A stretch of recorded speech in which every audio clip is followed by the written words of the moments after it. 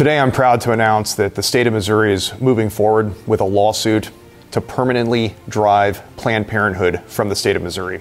This lawsuit is a direct result of the investigation conducted by Project Veritas in November of 2023 that uncovered an agent of a Planned Parenthood clinic in Kansas City brazenly committed to past, present, and future violations of this state's laws regarding proper parental consent, notification, a conspiracy to traffic women out of state for abortions, and a conspiracy to conceal the sexual exploitation of children. Planned Parenthood, by state statute, is a mandatory reporter for any sexual offenses against children. And yet in the video, an agent of Planned Parenthood is committed to concealing the fact that a 13-year-old who cannot legally consent to sexual conduct has experienced sexual abuse.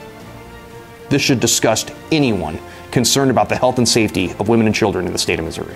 It is clear to me that Planned Parenthood refuses to comply with Missouri state statute. They are unable and unwilling to provide safe or ethical health care.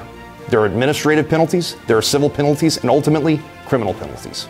I'm calling upon policymakers at all levels of state government to use any tools necessary to permanently defund Planned Parenthood. That's why investigative journalism is so important, to give policymakers the necessary information upon which to set policy, and to give law enforcement agencies the necessary information to hold wrongdoers accountable.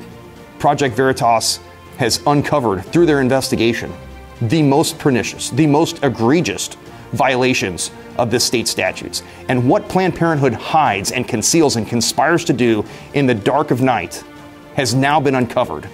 Not only will we put a stop to future behavior, but we will look back in time and use the full force and effect of the law to hold wrongdoers accountable.